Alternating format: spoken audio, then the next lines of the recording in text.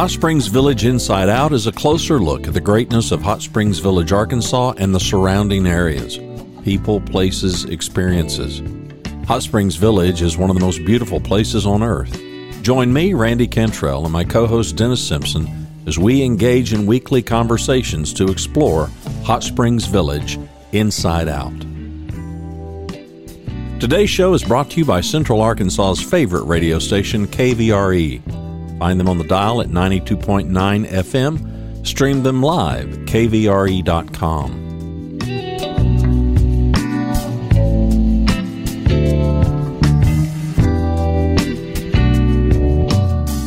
RE/MAX of Hot Springs Village. The award-winning RE/MAX of Hot Springs Village is the largest real estate office inside the village with over 30 full-time agents and support staff. Visit them to learn more about this beautiful place to solve your real estate needs.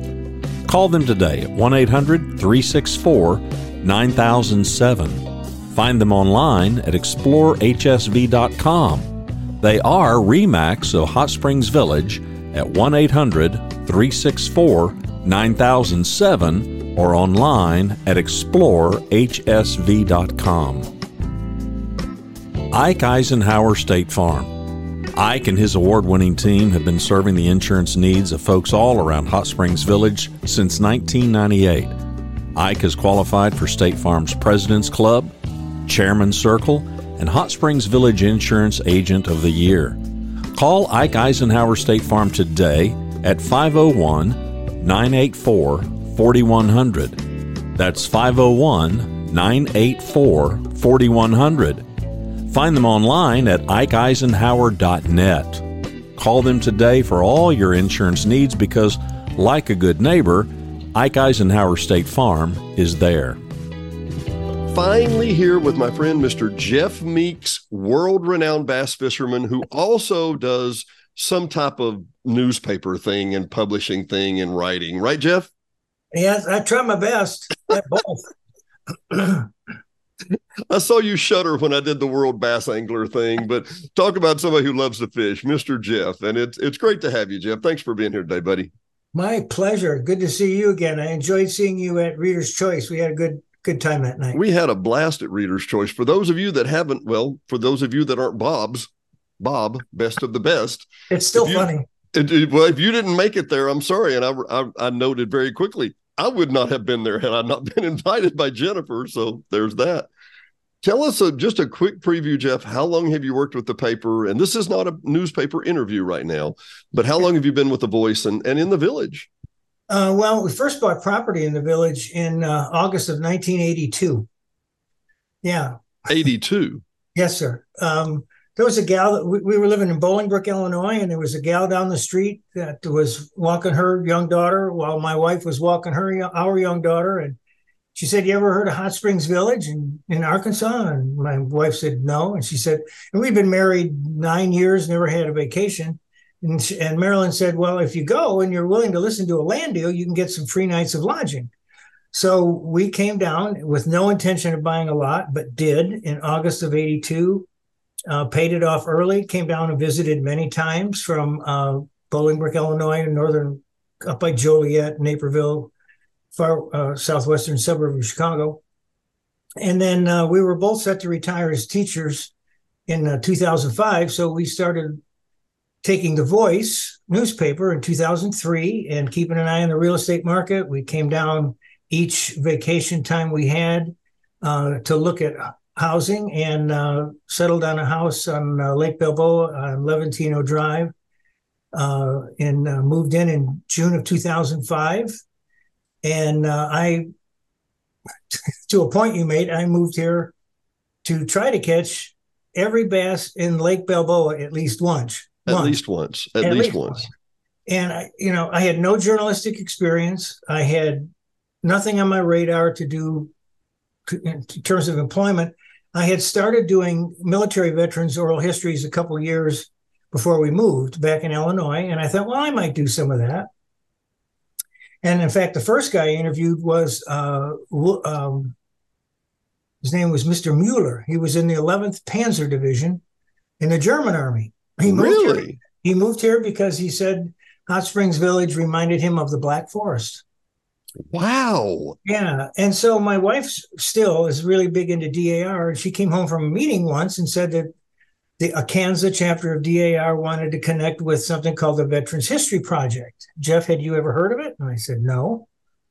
Well, it's, believe it or not, unanimously passed by Congress to create the Veterans History Project to record and preserve veteran oral histories at the Library of Congress. And so I started doing those right at the tail end of 2006. And I woke up one morning and I thought, I wonder, because I record their story and I give it to them. I would send a copy to Washington and I would keep a copy. I have all 400 of them here in the house. Wow. And I woke up one morning and I thought, I wonder if the newspaper would be interested in this, because it's just a guy next door. Yeah. And I'm meeting people that I'd read about for a long time. You probably can't see the rest of my library here, but it's full. And it used to be a lot more. Oh, Lord. World War II books and so on. So I'm meeting people that lived through and experienced what I've been reading about for a decade. So I called the voice office, and at that time, Frank Leeming was running the show. And I told him what I was doing. He said, well, let me think about it.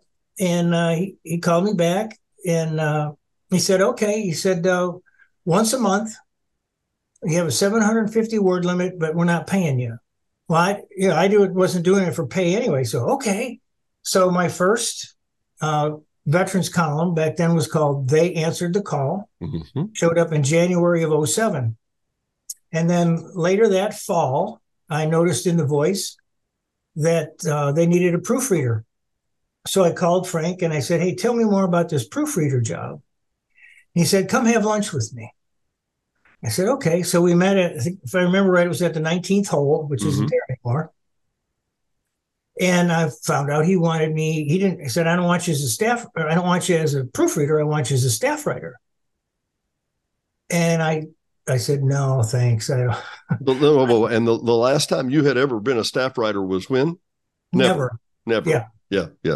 And I want to make note, just introduce two things here real quick. Number one, DAR is Daughters of the Revolution. Daughters of the American Revolution. Daughters of the American Revolution. And the other thing is, real quick, it really is the place where you come to reinvent yourself. I see so many people over and over and over.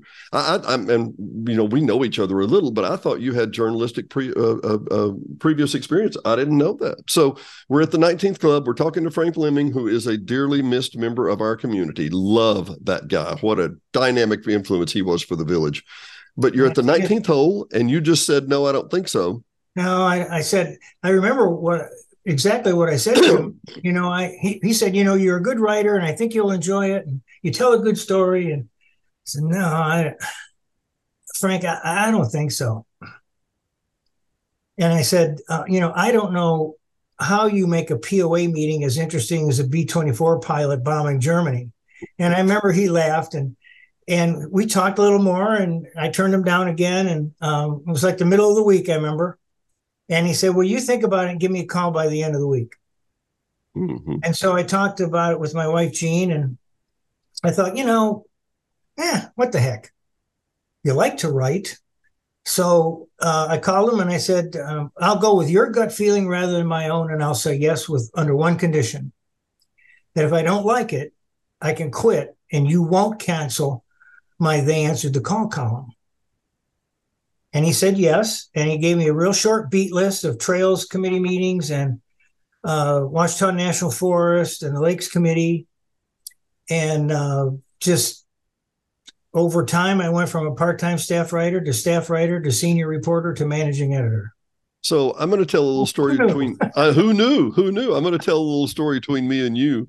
I joked with you at the Voice Awards about this, that the last time I had seen you was you were walking out of a computer club meeting where I was the vice president at that time.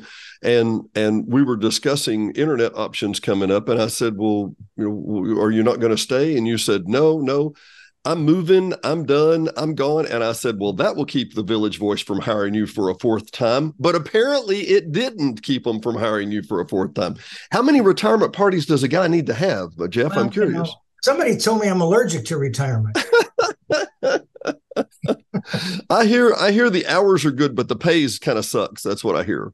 Well, you don't get rich doing it, but none of us there.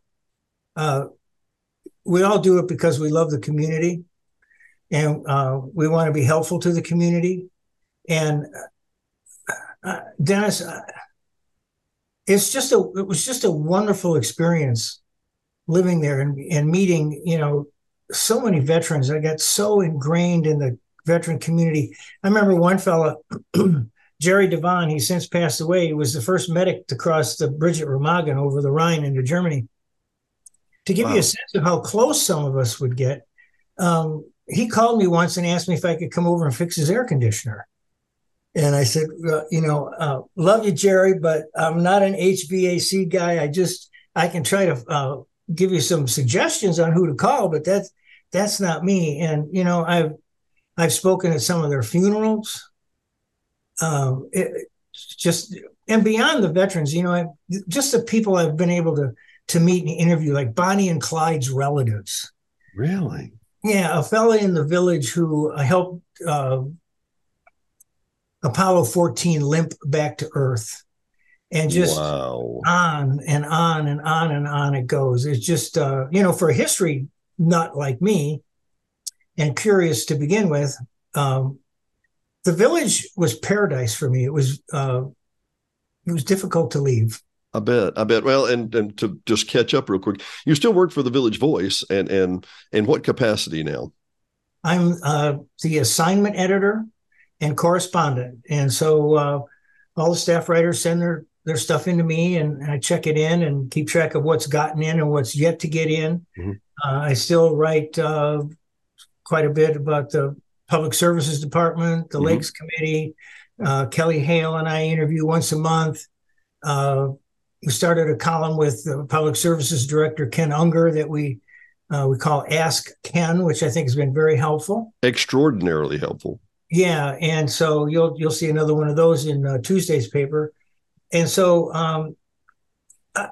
I guess I just didn't realize the depth of the connection I made with people. Couldn't let go of it. Now you're in Texas now, but I mean that doesn't mean you're not here on a regular basis. You come back on a regular basis, but I can't, and I haven't learned enough about you to know, how did we get to the JFK books? Now, you had one come out on Amazon August the 10th, if I'm not mistaken. Yeah, this is your third book about JFK. See, I would have thought you would have explored all that in the first two books, but no, there's more, right?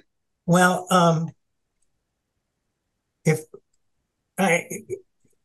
when I started with The Voice, I think everybody thought I was a World War II historian, because that's all, that was my signature thing, that right. column. Well, I mean, that's what they knew you as when you walked in the door. Exactly. That was your gig. That's exactly right. But what they didn't know is I'd spent 25 years looking into the Kennedy assassination. And it all started for me on March 6th, 1975. You may remember the old late night television program by Geraldo Rivera called Good Night America. Mm-hmm. Well, I was unemployed at that time, and I wanted to stay up and watch the program. I had no idea the Kennedy assassination was going to be discussed.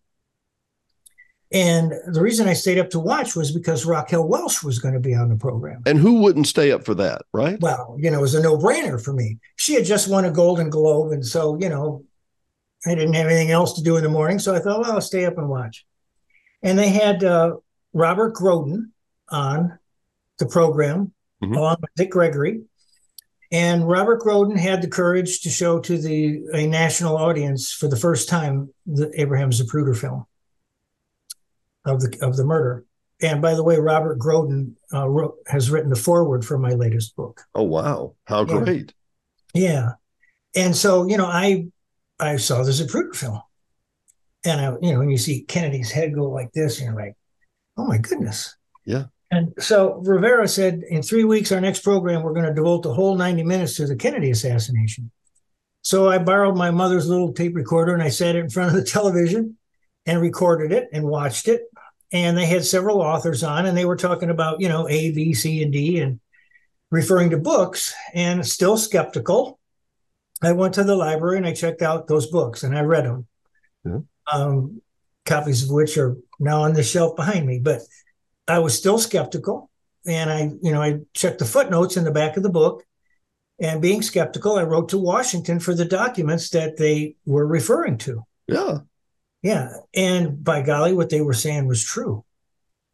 And So that was the beginning of it. And 9 months later, I'm in Dallas interviewing police officers and suspects. And yeah, it just took off. And from about 75 to 95, I was really connected, really doing a lot of active research.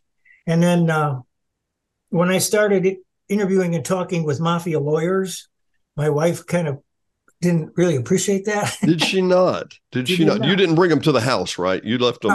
No. And so I would say from like 95, 96 to about 2015, I was not actively researching, but a book had come out. If it looked good, I'd buy it. But in terms of me seeking out information, that was kind of a downtime for me. And then when those documents started coming out in 2017, I guess it was, I got reinvigorated, I guess I could say. Well, I find this interesting. I've been on it ever since. I find it interesting because obviously you had a reporter investigator mindset before you ever set foot in the village, or I say before you moved to the village, I should say, be more specific. You just didn't know that it would turn into that or plow into that. And fascinating. So yeah. I've got, without giving away any of the books or any of the material that you have here, tell me about this magic bullet theory. Tell me what you think about that. Okay, the magic bullet theory. In a sentence, what I think of it, I think it's garbage. Well, let's do the 5 Mile High view. What is the magic bullet The theory? magic bullet theory is about a bullet that was allegedly found on a stretcher at Parkland Hospital. Mm-hmm. It was deemed Commission Exhibit 399. Mm-hmm. There is a bit of the cone, the top part of the bullet that is missing, and the base of it is a bit squeezed. And the Warren Commission, thanks to the work of future President Nixon, Senator Arlen Specter, floated the theory, and they bought into it that that bullet had hit Kennedy, exited Kennedy through his throat, hit Governor Connally in the back, came out his chest, went into and out of his wrist, and embedded in his left thigh. And at Parkland Hospital, that bullet came out of Connally's body on his stretcher. Now, the reason that had to be was because of the rifle that Oswald was using and the time frame in which it appeared that shots were fired. You couldn't get off more than 3 shots by a single shooter. And when one bullet's going to go through 4 different pieces of people, 7. 1, 2, Connally, 3, 4, 5, 6, 7. Into his leg. 1 bullet. And amazing bullet, huh? Well, that's why they call it the magic bullet, the single bullet theory. And I wrote about this about a year ago when sometimes this stuff just finds me.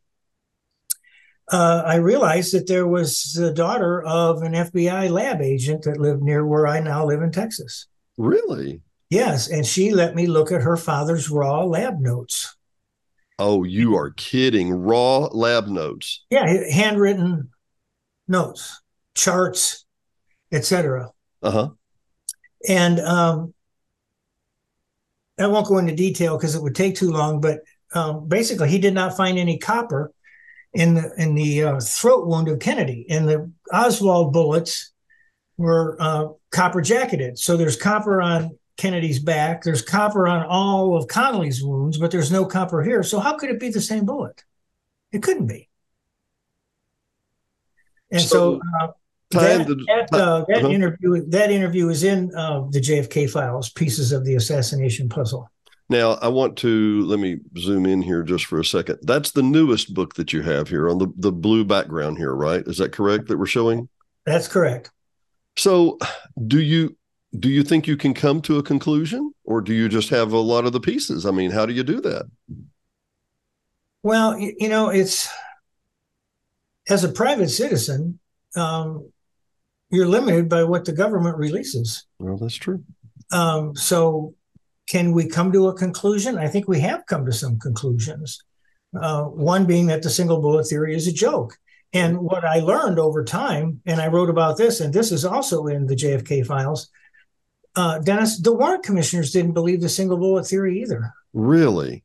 No, they didn't. They didn't speak up. Earl Warren ran the commission, thus the Warren Commission, and he did not want any dissenting views.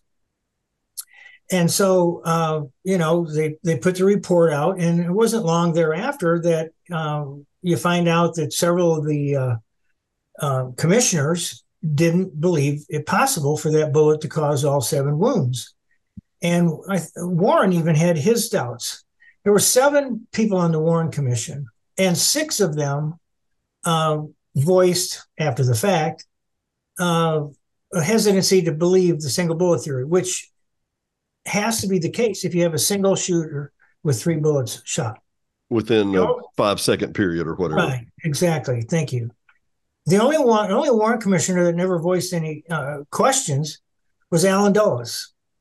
Who was Allen Dulles? He was the former head of the CIA, kicked out of office by John Kennedy. Mm-hmm. And I would argue that the reason he didn't have any questions is he knew the answers.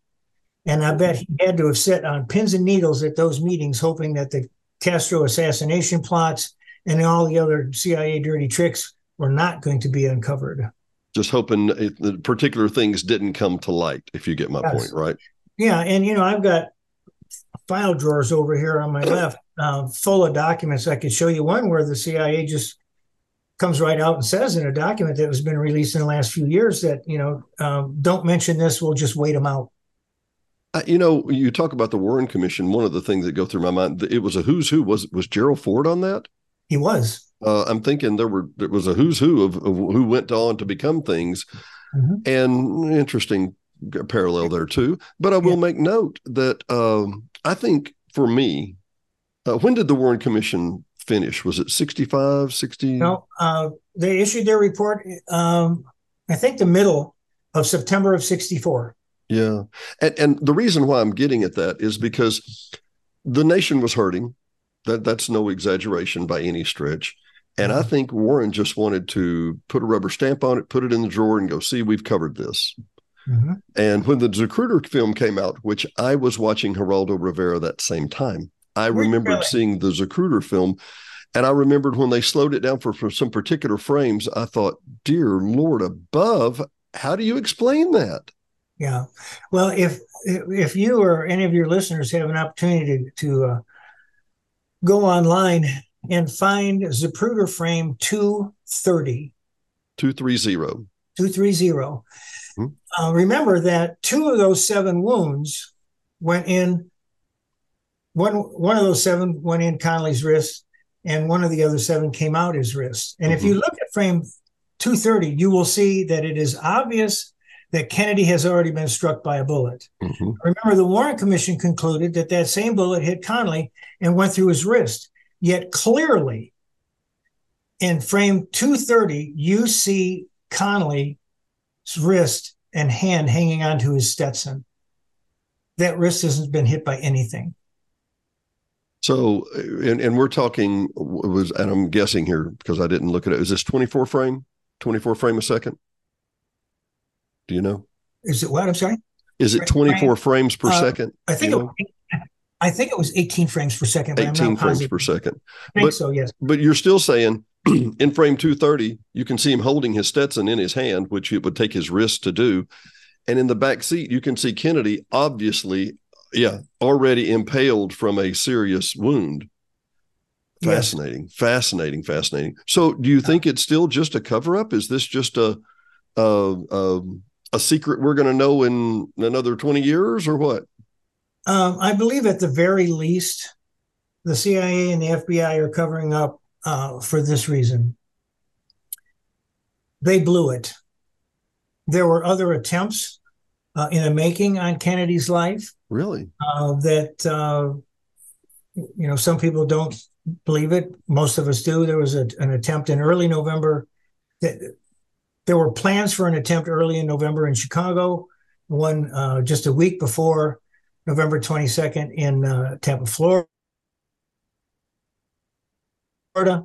And when all the information first started coming out, you, excuse me, you get the impression that the CIA had never heard of Lee Harvey Oswald, and he was just this lone idiot, who was in the Marine, and he was a defector. He went to Russia. But when you research it, you find out that Lee Harvey Oswald was all over the CIA's and the FBI's radar going back to 1959. Really? And back in and out of Cuba a dozen times also, right? Well, not that I know of. Okay. Possibly. Also in the book, the JFK Files, I have two appendix because I never wrote an article about it, but I wanted to get it in the book because to me, it's extremely important. Many years ago, 76, 77, I don't remember how I found him, but I found a man by the name of Ron Crawley, who was in Oswald's unit, Marine Air Control Squadron unit at Sugi, Japan. And Oswald's job when he was in the Marine Corps was he was a radar operator. He plotted the course and knew all the codes and et cetera, for the U-2 spy plane. Mm. And so Crawley served with him. Well, let me interrupt just a sec. His security clearance would have to be significant. Is that right? As far as we know, it was at least secret. Okay. Maybe not unclassified or classified, but yeah. Okay. Go ahead. I'm sorry. No, that's okay. And hang on a second. Is that okay? Oh, absolutely. Absolutely.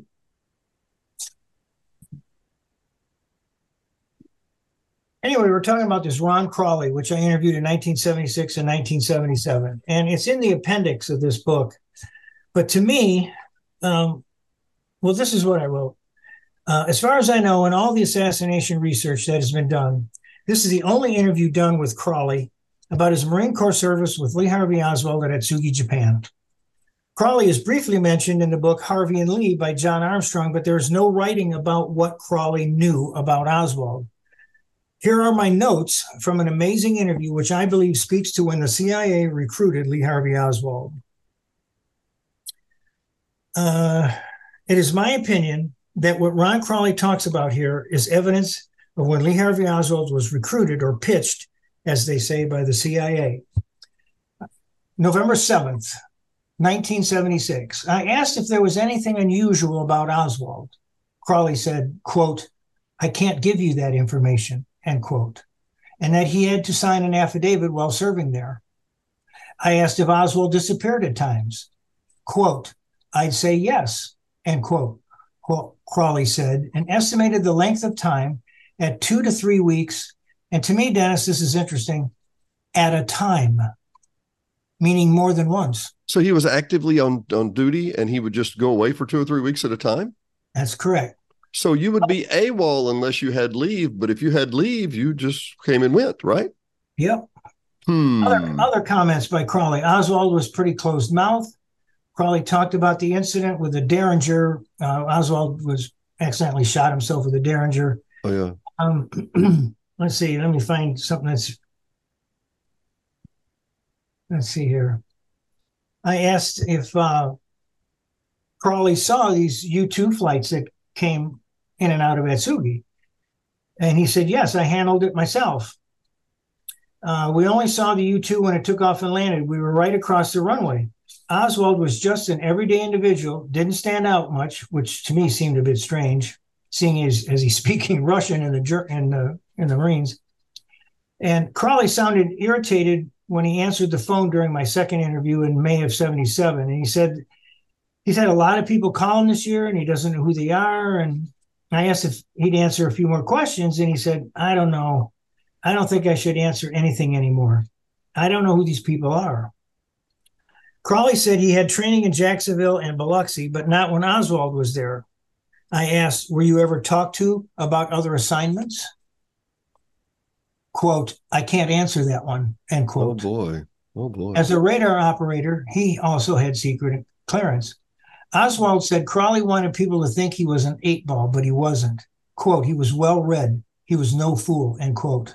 I asked, was Oswald with an intelligence agency when he went to Russia? Crawley said, quote, "It's a possibility, yes. There was CIA all over the place," meaning at Tsugi Naval Air Station. Yeah, sure. Yeah. So I think that's when Oswald, when the CIA made contact with Oswald, they knew there were a rash of defectors going to the Soviet Union at that time. Mm-hmm. And there was a bar called the Queen Bee near Atsugi Naval Air Station where the guys would go, and it was full of spies and informants. In fact, one guy I read about said that he was there one night, and one of these ladies said to him, "So I hear your unit's going over to, I don't know, the Philippines." And he would say, "Not that I know of." And he'd get back to the base, and a week later, "We're going to the Philippines." And so there was that kind of loose talk over there. Well, I would argue that certain people knew that Oswald was speaking Russian, bad-mouthing the U.S., and so he made a perfect false defector to go to Russia. And they contacted him about that and said, "You know what? You don't have to spy." A lot of people say, "Well, yeah, come on. Lee Harvey Oswald, this is the type of person who would be a spy." Well, I don't think he was. I think he was told, all you have to do, Lee, is tell the truth. Go over there and tell them that you're a former Marine Corps radar operator who handles the U-2 spy planes. And that will be enough. That will be Yeah. the KGB, who's got the American embassy bug. So you go over there and you tell them that, and you tell them that you're willing to give up military secrets. And then CIA would want to see what the KGB's response was to this. Well, 6 months later, coincidentally, Francis Gary Powers is shot down over the Soviet Union. In what we thought was an unbelievable move. We thought it would be so high, 100,000 feet, edge of space. Nobody would ever, ever, ever shoot. What? So what? So then, well, I'm sorry, who was it? Truman that denied that it even happened? Eisenhower, I'm sorry. Eisenhower first called it a weather reconnaissance plane, if I remember right. Mm-hmm. And Khrushchev just kind of gave Eisenhower enough rope to hang himself, and then he showed pictures of U-2 wreckage, which I found out many, many, many years later wasn't really the wreckage of the U-2. But really? He said it was, yeah. Oh, man. But, Jeff, I tell you what, we could do this all day, and I tell you what we're going to do. We're going to come back and do this. Is that okay? Sure, yeah. Man, I'd love to come back and finish up more of this. I know time's about to catch us. I've got to run, and I know you do too. What would you say to the average person that looks at the book and goes, pieces of the assassination? What would I get out of this? What's in it for me? Well, you're going to hear, you're going to read interviews with, I'll use an example, Ruth Paine, mm-hmm.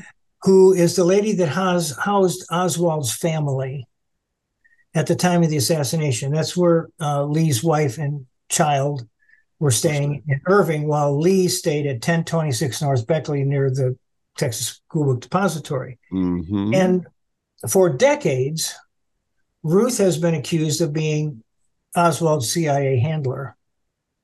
You tell. And with some prompting from Bill Simpich, who, along with Larry Schnoff, are the two lawyers that are suing the Biden administration currently to get release of records, he told me, I'm serious, this is what he said, because I'd interviewed Ruth a few times in person.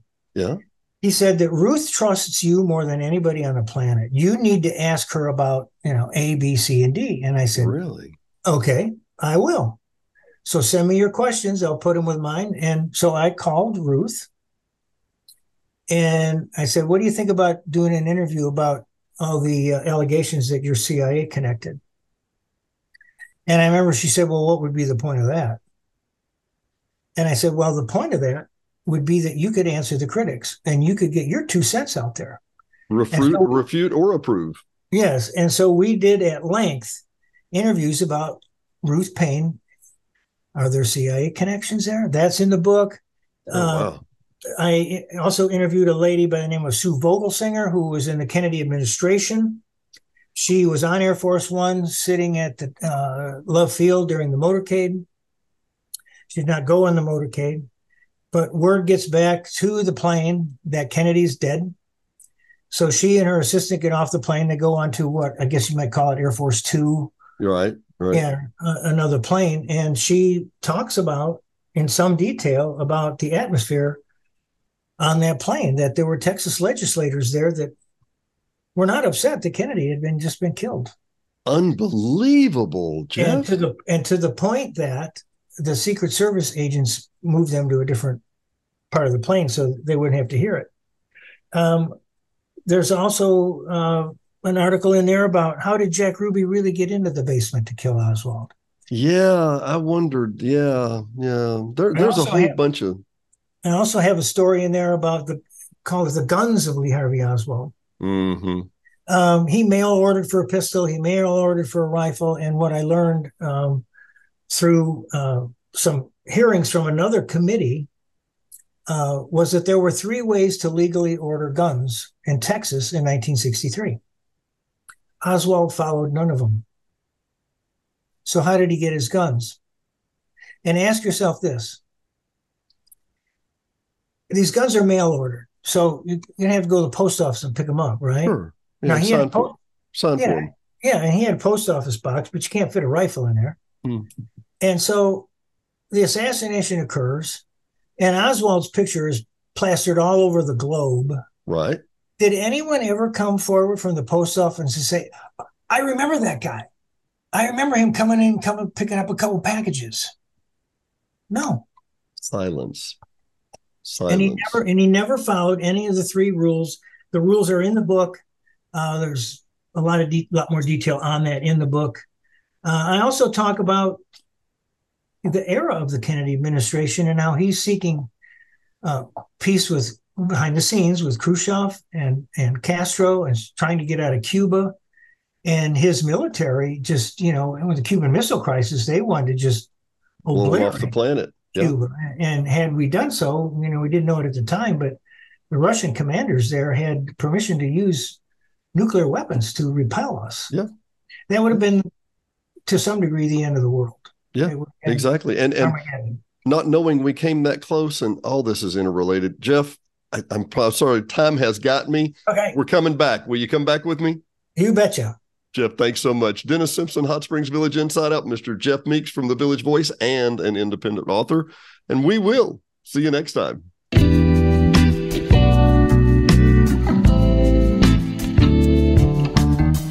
Thanks for watching and listening to Hot Springs Village Inside Out, a weekly podcast starring Hot Springs Village, Arkansas. Visit the website at hotspringsvillageinsideout.com.